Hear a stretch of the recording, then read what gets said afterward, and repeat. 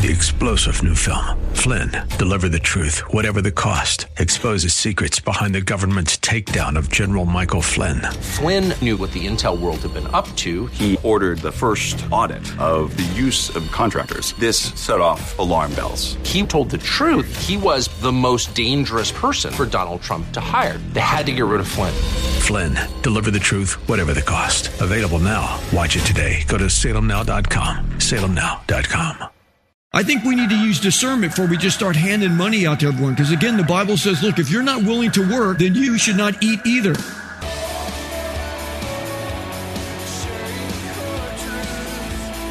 Welcome to Core Truth Radio, a radio ministry of Core Church Los Angeles with pastor and Bible teacher Steve Wilburn. Pastor Steve will be teaching us God's truth right from the Bible with lessons that we may not want to hear, but we need to hear. Let's jump right in today's study.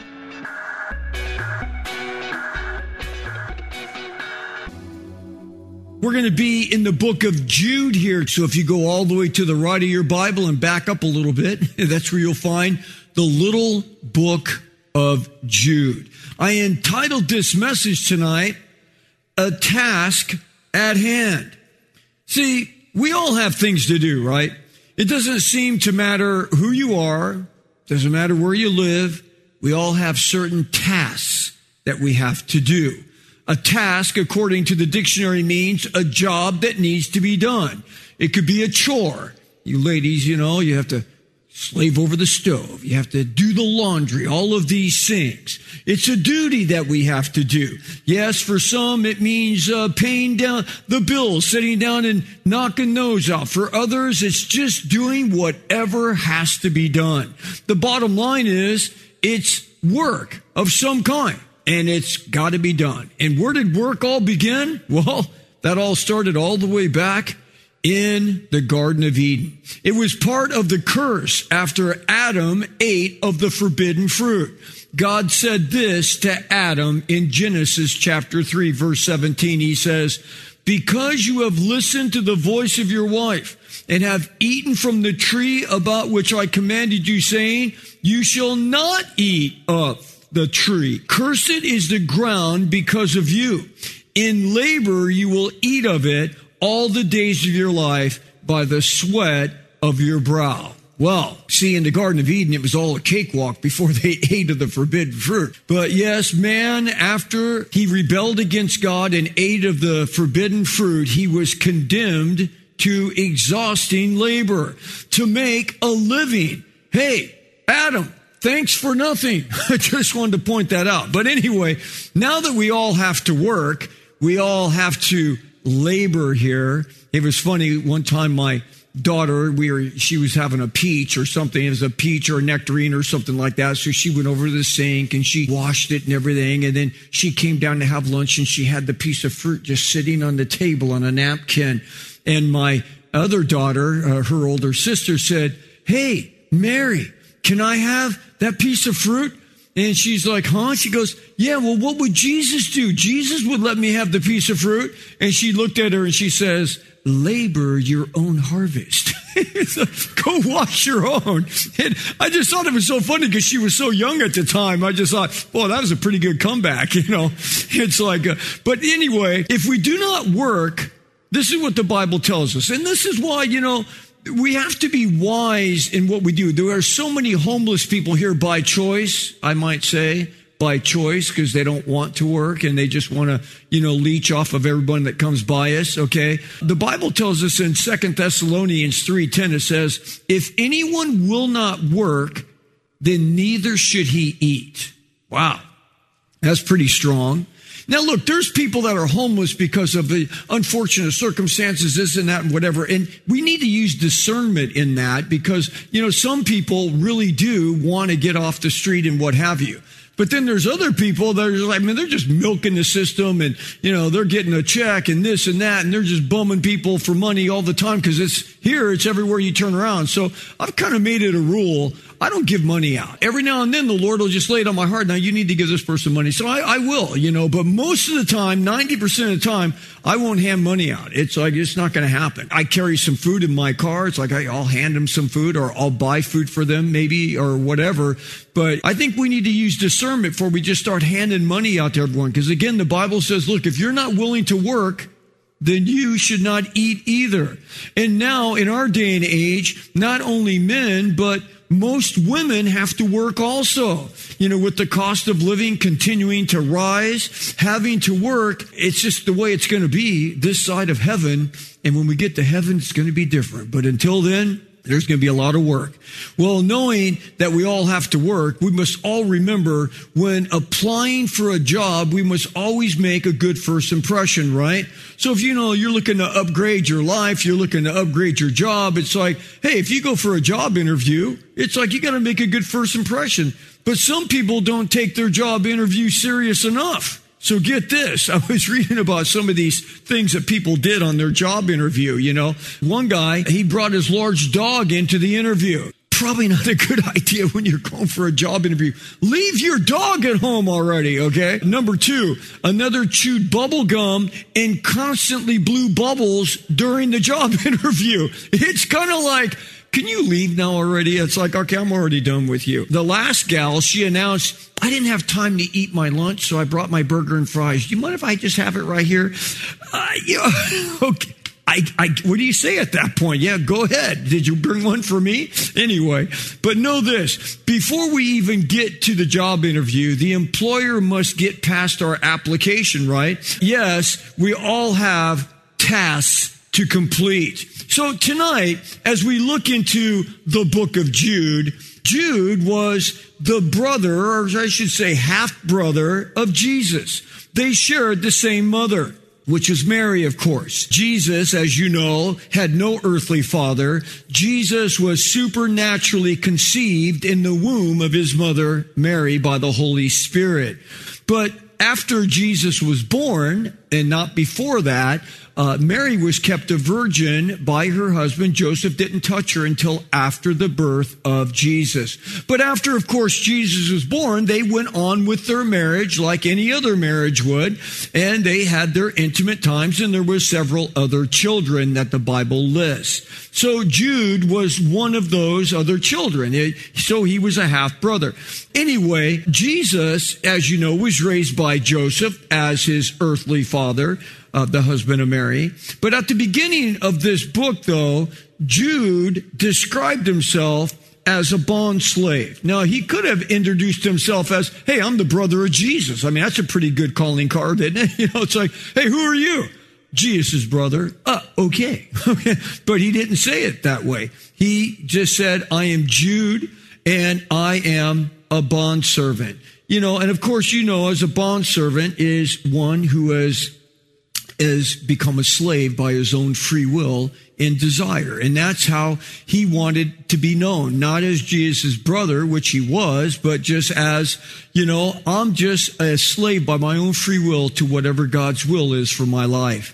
And the reason that Jude wrote this letter in the first place was because he lived in a time that was very much like the time that we are living in right here.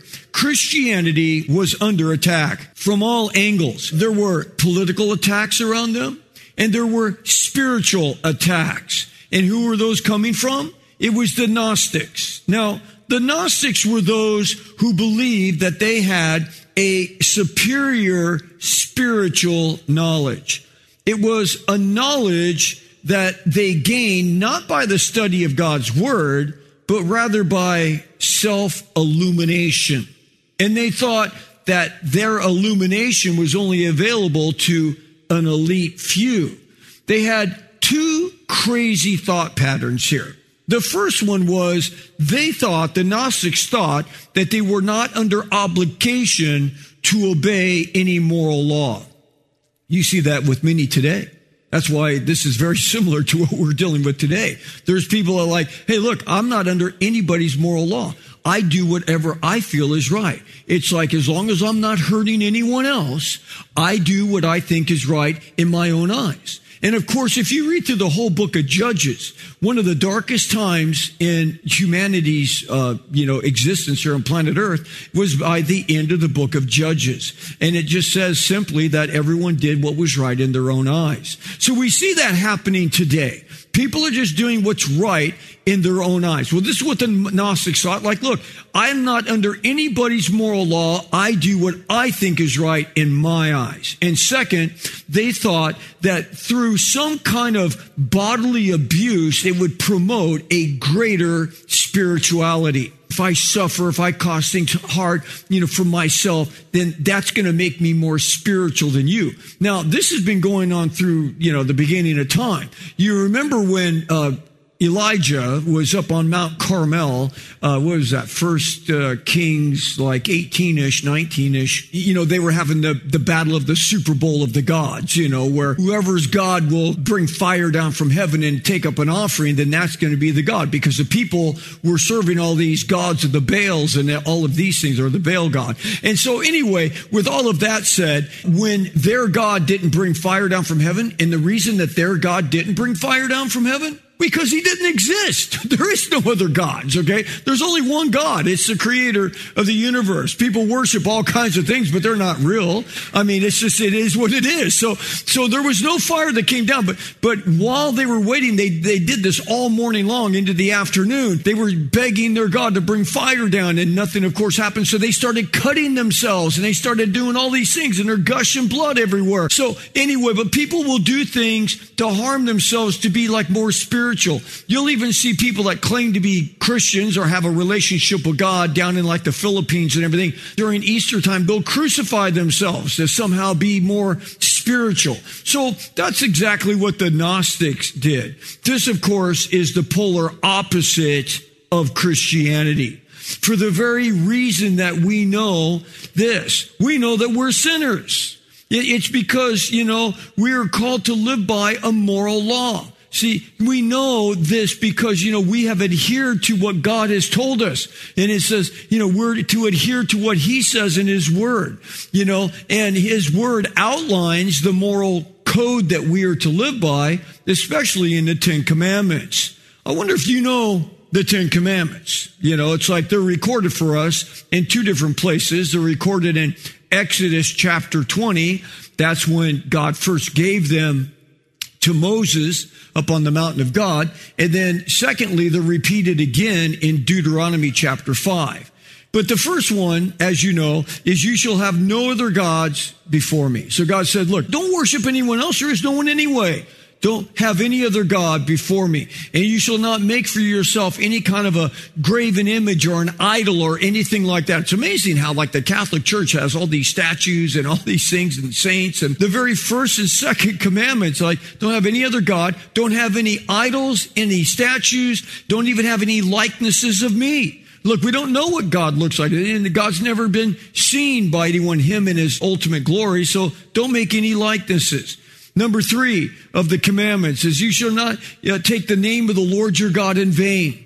Don't use the Lord's name in vain. And what do people do all the time? They hit their thumb with a nail. Oh, Buddha! They don't say that. They curse God for whatever, That's breaking one of the commandments of God. And number 4, keep the Sabbath day holy. Now, we know, of course, that as Christians, we can worship every day because we are to keep every day as holy to the Lord. The 5th commandment is the only commandment with a promise, right? Honor your father and mother, and with that will bring you long life. The 6th commandment is you shall not murder. That's right. You can't just get mad at someone and say, I really don't like you, therefore I'm going to kill you. Okay? You can't do that. Okay? Number 7, you shall not commit adultery. You shall not go out and sleep with another man or another woman's husband or wife or whatever, okay? If you're not married to them, you cannot have sexual relationship with them. Number 8 is you shall not steal. That's right. If it's not yours, you didn't pay for it, you don't own it, don't take it. Number 9, you shall not bear false witness. Don't lie and cheat. Don't bear false witness. Don't say you're one thing and you're something else. And of course, number 10, you shall not covet. You cannot covet what your neighbor has. It's like, I want what they have. I'm not satisfied with what I have. I want what they have. Well, those are the 10 commandments. Numbers 15:39 says, and it shall be a tassel for you to look at and remember all the commandments of the Lord. We are to remember his commandments so as to do them and not follow after your own heart. God says, don't follow after your heart. Yes, but I just feel this is right for me. How many times do you hear people say that? Like, hey, look, it's like it might not be right for you, but it's right for me. I just feel it so much inside of me. He says, no, don't follow your own heart. I like what he says in Jeremiah 17:9. He says, for the heart of man is despitefully wicked and desperately sick. Who can understand it? And there's times, as you know, that we feel something inside. Call it your heart feeling. I felt it in my heart. I felt it in my gut. I felt, and I felt all this, and I felt it inside. And you went with it, and it was right. And you're like, I knew it. But how many times have you gone with your heart, your gut, and you were wrong? Absolutely wrong. You made an investment or you bought into something that, ended up being a scam. I felt so good about it. I felt that it was right. It's like, but that's why God tells us, do not follow your heart. Why? Because your heart can deceive you at times. He goes on to say in Numbers 15:39, do not follow your eyes, after which you played the harlot. Because you see things, like this, you see something, okay, I got to have that. You were fine until you saw it. And then you saw it and you got sucked into temptation or sin or whatever because you looked at something you shouldn't look at. But you get the point. He says, your eyes can deceive you. In order that you may remember now, I want you not to just go with your heart and what you see, but I want you to remember all of my commandments and do them and be holy to your God. Notice what God said about following after your heart again. He compares it to playing a harlot. Wow. Playing a harlot. There's a good reason why God compared not listening to him or his word to harlots. Now, me and a friend of mine and my wife, we had a ministry to prostitutes when we were living in Washington, D.C. We would go out every Friday night from about 11 o'clock at night till about 3 o'clock in the morning, and we would share Christ with these prostitutes. And, God really blessed it. We actually led many of them to Christ and got them off the street. But anyway, it's like one of the things that I learned, though, with these girls, a lot of them were young, like very young, like 16, 17, 18, 19, 20 years old. These girls, is many of them were extremely, not just a little, very rebellious. They didn't want to listen to anyone. There was times that we led girls to Christ. They'd be crying like, when I started this whole life of running away and all this, I never thought I would be on the street doing what I'm doing now. Yeah, you can be rebellious and you can do what you want, but there'll be a price to pay for it. And so goes it, though, for those who claim to be Christians. Yet by their own actions, they prove to be quite the opposite. Because a lot of people can say whatever they want to say, but it's like, are they really what they say they are? And there's a lot of people that claim to be Christians, and you look at their lifestyle and it's like, well, I don't know.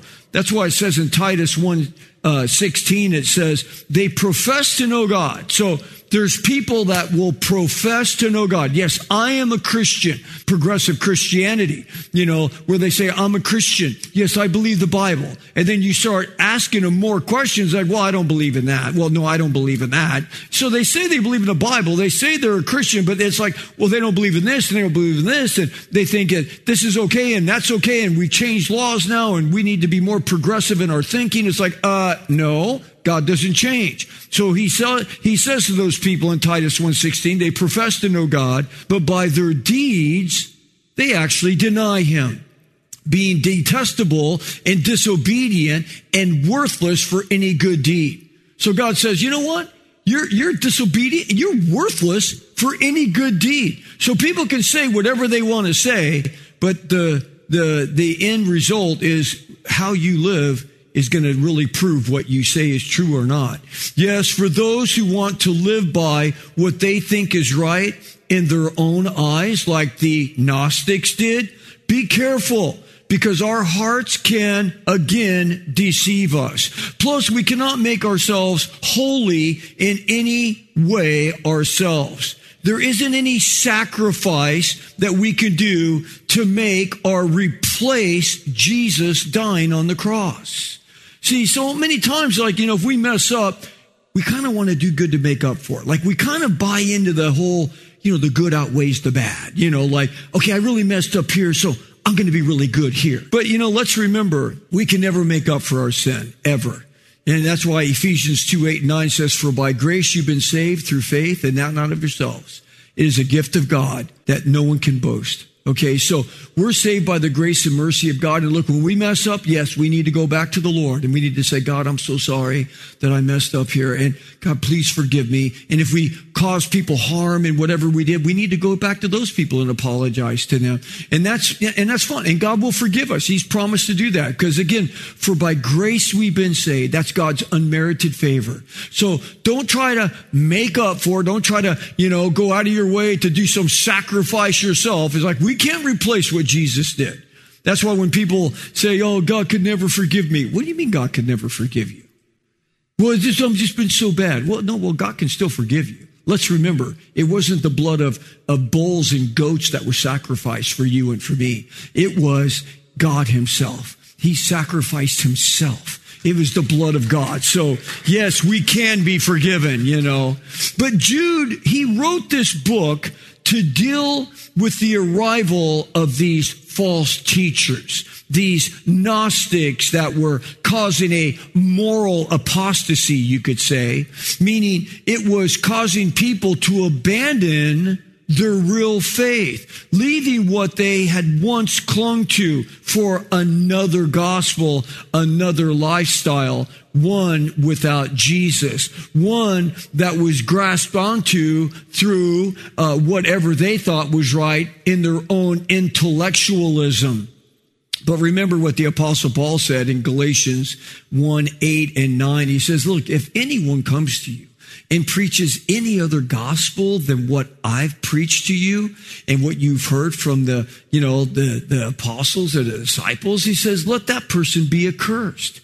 So I said before, and I'll say it again, if anyone comes preaching any other kind of doctrine, let them be accursed, which is from the Greek word anathema, as far as separated from God as possible. So he says, God's word is never going to change. His message to us is never going to change. So when you start hearing something that's the new version, listen, if it's new, it's not true.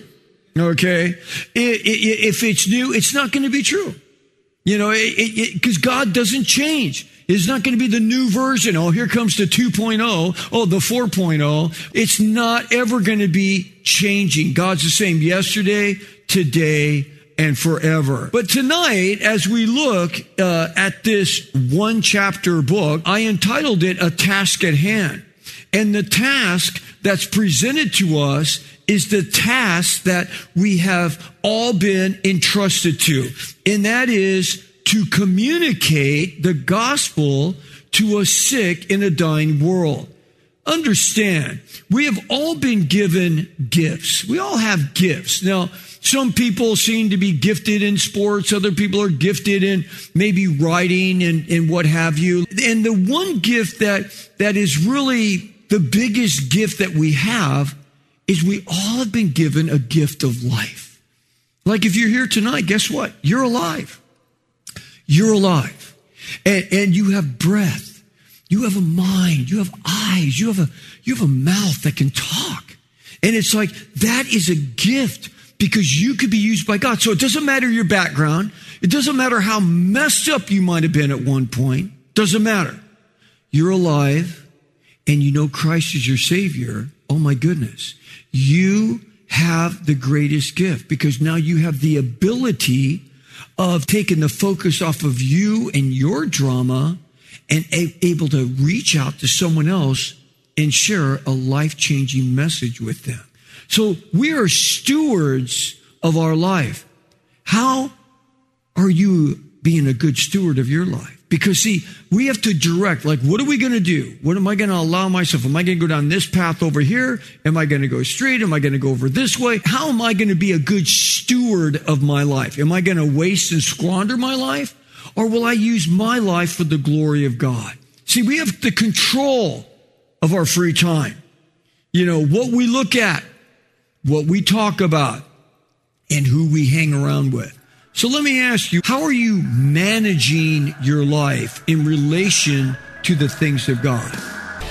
Thanks for joining us for Core Truth Radio. You've been listening to pastor and Bible teacher Steve Wilburn of Core Church, Los Angeles. If you'd like to hear more messages by Pastor Steve, download the Core Church Los Angeles free app available on iOS and Android. Core Truth is sponsored by and a listener-supported outreach of Core Church LA. If you have been blessed by this program, consider supporting our radio ministry by texting Core Church LA, that's Core Church LA, one word, to 77977. You can also give via our app or online at corechurchla.org, as well as writing to our P.O. Box 34789, Los Angeles, California, 90034. 3-star General Michael J. Flynn, head of the Pentagon Intelligence Agency, knew all the government's dirty secrets. He was one of the most respected generals in the military. Flynn knew what the intel world had been up to. He understood its funding. He ordered the first audit of the use of contractors. This set off alarm bells. The explosive new documentary, Flynn, Deliver the Truth, Whatever the Cost, uncovers the facts behind this scandal. Flynn told the truth. He was the most dangerous person for Donald Trump to hire. I find out the worst enemy that I'm going to face in my life is right here in America. They took my assessment and they wanted me to change it. And I was like, I'm not changing it. They had to get rid of Flynn. With in-depth interviews, archival footage, and never-before-seen personal records of the man behind the headlines. I just felt like I was drowning. Flynn, Deliver the Truth, Whatever the Cost. Available now. Watch it today. Go to salemnow.com. salemnow.com.